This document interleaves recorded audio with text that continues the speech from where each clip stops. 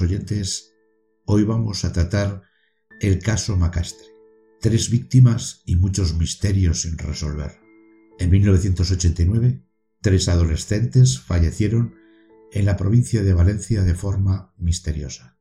En los años 80 y 90 del pasado siglo, España se inundó de crímenes misteriosos y sobrecogedores.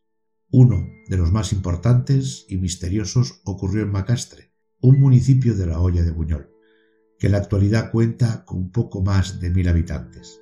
De hecho, en esa zona han aparecido hasta la fecha, en circunstancias muy extrañas, los cuerpos de hasta 12 personas. ¿Podría tratarse de un asesino en serie que viva por aquella zona? Los chicos Francisco Valeriano Flores Sánchez, de 14 años, que era cortés y educado. Rosario Gallete Muedra, de 15 años, novia de Valeriano, era más bien tímida. Y Pilar Ruiz Barriga, 14 años, era alegre y extrovertida. Perdieron la vida de forma inexplicable a mediados de enero de 1989. 33 años después, nadie sabe quiénes son los responsables de este triple crimen ni qué ocurrió aquella fría noche. Prólogo de la tragedia. La pareja de Valeriano, Rosa, se quedó a dormir en casa de su amiga Pilar la noche del 13 al 14 de enero. Después, ambas fueron a la vivienda de Valeriano, donde aguardaron a que el joven llegara del centro de menores recogido por su hermana, la colonia de los niños de Godella, en el que estaba recluido desde el día 6 de enero del 89 por haber sustraído una motocicleta, y recibió el primer permiso para salir el fin de semana del 13 de enero. Una vez llegó el chico a su domicilio, merendó con ellas, con Rosario y con su amiga Pilar, que se personaron en su casa. La madre de Valeriano no quería que su hijo se fuera ese fin de semana, pero a pesar de ello, él se fue. La madre llamaría posteriormente al centro de menores para decir que no se hacía responsable de la marcha de su hijo. Después de estar en casa de Valeriano, los 3 chicos se fueron a casa de Rosario, que vivía por la zona de la Malvarrosa de Valencia, junto a la playa. Y se fueron estando su padre, el padre de Rosario, en su casa también. Aprovecharon para ducharse, cambiarse de ropa, y el padre de Rosa también se enfadó con ella porque no quería que se fuese fuera de casa ese fin de semana. A pesar de ellos, los 3 se fueron de acampada. Quiero hacer una aclaración. Estamos hablando de menores de en torno a los 14-15 años que se iban a ir solos fuera el fin de semana. Si bien no era la primera vez que lo hacían, también tenemos que decir que estaban metidos ya en el mundo de las drogas, y el que más estaba metido era precisamente Valeriano. Justo en este punto comienza uno de los casos más inquietantes de España. Ese día tenían pensado ir a dormir a una caseta abandonada del municipio valenciano de Catadau, pero terminaron sus días lejos de esta localidad. Se encontraron en uno de los bolsillos de Valeriano, como posteriormente veremos, 3 billetes de autobús de Valencia a Catadau, pero no eran de ese fin de semana, del fin de semana que ocurrieron los sucesos, sino de un mes anterior, de diciembre del 89. En cambio, los del fin de semana de los hechos no se encontraron, por lo que se desconoce cómo llegaron hasta allí. Los hechos. 15 de enero. Aquella tarde, Pilar y Rosario fueron vistas por última vez en el bar Catadau. Ese bar lo conocía bien Pilar, pues ella residió en esa localidad cuando era más pequeña, y su madre trabajó en él como cocinera. Los testigos afirman que un hombre de casi 60 años, apodado Miguelo, conocido en el lugar como una persona extraña y huraña, conversó con Rosario y le invitó a una Coca-Cola, mientras Pilar le pedía dinero a la cocinera y madre del dueño del bar, Ana. Ella no le dio dinero, o el dinero que pedía, aunque sí que les preparó 2 bocadillos. Miguelo negó haber charlado con Rosario y no colaboró en ningún momento con la policía, Incluso fue reducido a la fuerza para declarar, que lo hizo solo en presencia de un abogado de oficio, pero no se pudo demostrar que estuviera implicado en los crímenes. Una coincidencia asombrosa que hay entre este caso, el caso Macastre, y el de las niñas de Alcácer, es que el brasileño Antonio Anglés Martín y Miguel Ricard, los asesinos de Toyi, Miriam y Desiree, adquirieron una ensalada, unos bocadillos y un agua en ese mismo bar Catadau, aunque entonces se llamaría Bar El Parador. 19 de enero. En Macastre, en la zona llamada Fuente de Cuerna, a 30 kilómetros de Catadau, último lugar donde se vieron a las chicas, la mañana de aquel día, un agricultor llamado José entró en su casa de labranza, conocida como la caseta del Mestre. La casa tenía 3 habitaciones, cocina y salón con chimenea. Es decir, se podía vivir allí aunque no tenía objetos de lujo para ser robados. Era una casa aislada para pasar alguna temporada. Como no se encontró con el candado que le había puesto en la puerta, pensó que alguien había entrado a robar. Esto no le preocupó en exceso, ya que le había ocurrido ya en varias ocasiones. Nada más entrar se percató de que en el interior de la pequeña casa estaba muy desordenado. Cristales rotos, botellas tumbadas, cajones tirados. Tras comenzar a comerse un bocadillo de longaniza y morcilla, entró en una de las habitaciones de la caseta y sus ojos encontraron a Rosario, quien se hallaba tumbada boca arriba sobre una cama y sin símbolos de violencia. Pensando que estaba despierta, el agricultor se acercó a ella e intentó despertarla. La adolescente, sin embargo, estaba muerta. Además, tenía el botón del vaquero desabrochado y la cremallera medio bajada. Se llamó a la Guardia Civil de Yátova, una población cercana, y fueron 4 agentes. Procedieron a llamar posteriormente, evidentemente, como se hace en estos casos, al juez, secretario judicial y al médico forense para el levantamiento del cadáver. También la buscaron en los archivos de mujeres desaparecidas. Nadie había denunciado su desaparición, pues sus padres sabían que se iban de acampada. Un día después, el 20 de enero del 89, se le realizó la autopsia a la quinceañera en el Instituto Anatómico Forense de Valencia. Lo que más llamó la atención es que en la zona rectal había un líquido blanquecino semejante al semen.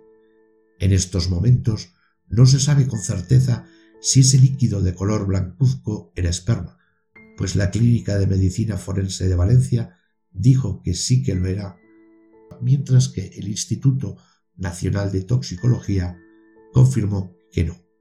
La autopsia de Rosario decía: mujer de raza blanca, de unos 15 años, 1,57 centímetros, desnutrida, pero de complexión atlética. El cuerpo se encuentra encima de la cama, boca arriba y con los brazos pegados al cuerpo. Llevaba varias pulseras y elásticos. En una de ellas ponía una grabación con las iniciales F, L y una fecha 8 de mayo de 1966 que nunca se supo a qué correspondía. En uno de los bolsillos se encontraba un botón y un frasco de perfume, y además tenía un collar, un anillo y una pulsera con un corazón de plata con los nombres inscritos de José y Rosa. La muerte habría ocurrido como mucho hacía 50 horas. El cuerpo tras la muerte no había sido movido y no se observaban ningún signo de violencia, ni externo ni interno. Se observa líquido sanguinolento y blanquecino, posible esperma, aunque tras los análisis pertinentes, y como hemos comentado, se comprueba que no hay presencia de espermatozoides. La autopsia no pudo determinar por qué falleció Rosario, aunque se sabe con total certeza que su cuerpo no presentaba símbolos de violencia. Como numerosos conocidos de Rosa afirmaron que tosía con frecuencia, se sospecha que padecía alguna enfermedad respiratoria y quizás pudo morir ahogada tras el consumo de drogas. Es por ello, al no observar ningún signo de violencia, que la Guardia Civil pensó que había muerto por una sobredosis de droga o que el consumo de la misma le habría producido un ahogamiento y que los otros 2 chicos habrían salido huyendo del lugar. 27 de enero.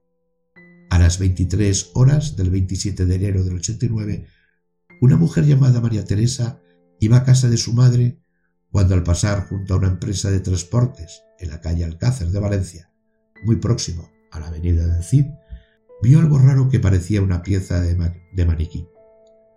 Al acercarse, el corazón casi se le dio un vuelco. Era el pie de una persona. Tras el hallazgo, fue a toda velocidad a un bar cercano de esa avenida del Cid y contó lo que acababa de ver. La policía halló poco después, en un contenedor cercano a la empresa de transportes, periódicos llenos de sangre. La madre de María Teresa declaró que vio desde el balcón de su casa a un hombre bajarse de un diminuto coche blanco y dejar el pie en la empresa de transportes. Otra de las grandes coincidencias que existe entre este caso y el caso de Alcácer es que justamente 4 años después del hallazgo del pie, el 27 de enero, en este caso de 1993, 2 apicultores encontraron en el paraje de la Romana la fosa en la que estaban los restos de Toñi, Miriam y Desiree. 6 de abril, 77 días después de encontrar el cuerpo de Rosario. Ese día, un hombre de la población de Población encontró el cuerpo sin vida de Francisco Valeriano mientras estaba recogiendo espárragos. El cadáver estaba boca abajo, sobre un plástico negro de los utilizados para el abono, colmado de barro, a unos 400 metros de la caseta en la que se encontró el cadáver de su novia Rosario. Cabe destacar que el cuerpo de Valeriano se encontraba cubierto de ramas y que al lado de él había una vela sin usar y partida en 2. Más tarde se descubrió que esa vela pertenecía a la caseta en la que se descubrió a Rosario. La necropsia de Valeriano se realizó en el cementerio de la localidad de Macastre el 8 de abril del 89, pero no se hizo en Valencia. Como el cuerpo estaba en avanzado estado de descomposición, no se pudo averiguar la causa del suceso, en este caso la causa de su muerte. En los bolsillos de Valeriano se encontraron, entre otros muchos objetos, los 3 billetes de autobús que antes comentábamos, con fecha del 26 de diciembre del 89. ¿Por qué el adolescente llevaba estos 3 billetes? Se encontraron 165 pesetas, 2 mecheros y un paquete de papel de liar de la marca Smoking. Posteriormente aparecería un pico a escasos metros del cuerpo de Valeriano con pelos de color rojizo que se comprobó posteriormente que correspondía a algún animal. Las condiciones del lugar para hacer la autopsia eran bastante deplorables. Apenas había luz, no había instrumental, lugar muy sucio y la médico forense era sustituta y sin casi experiencia.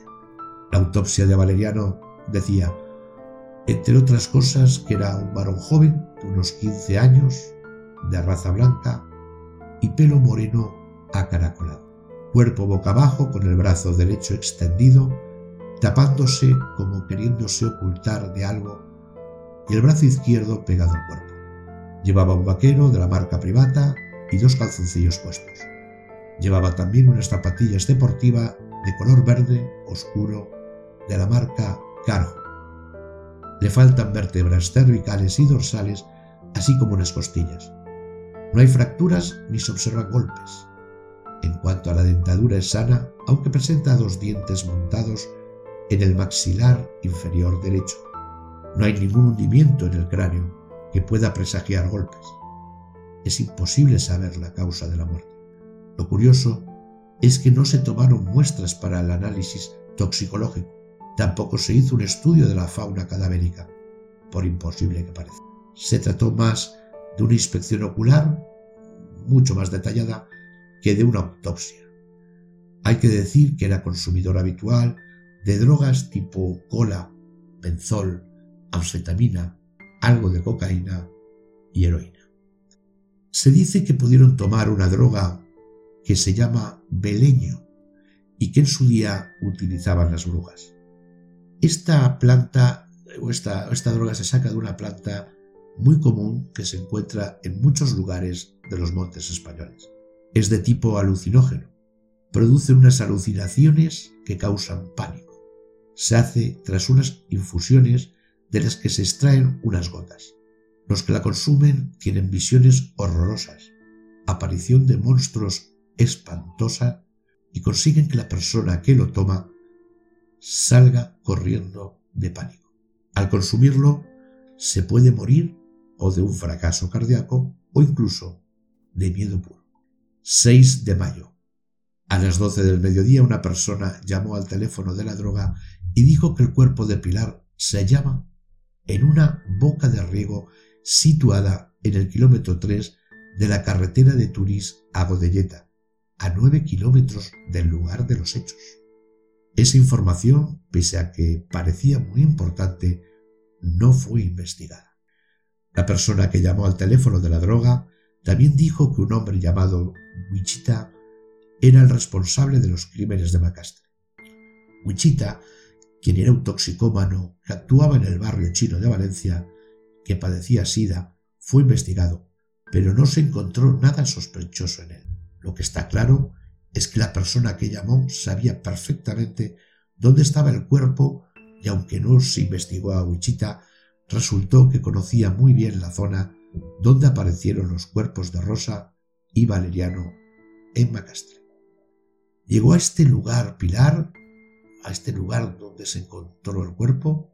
¿Por qué apareció ahí? Salió huyendo. 26 de mayo, 126 días después de encontrar el cuerpo de Rosario y 50 días después de encontrar el cuerpo de Valeriano.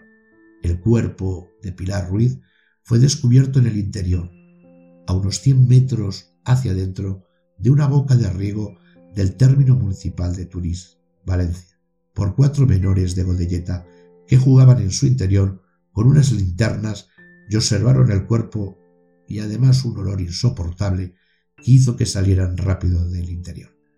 A esta chica la habían cercenado el pie derecho y la mano izquierda.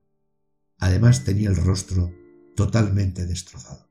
El pie, que se encontró en la calle Alcácer de Valencia, se confirmó que era suyo y que había sido cortado con una sierra mecánica. Junto al cuerpo sin vida de Pilar se encontró una funda de machete de color oscuro. La autopsia de Pilar decía: mujer blanca de 145 centímetros, no han eclosionado todas las piezas dentarias, de unos 15 años.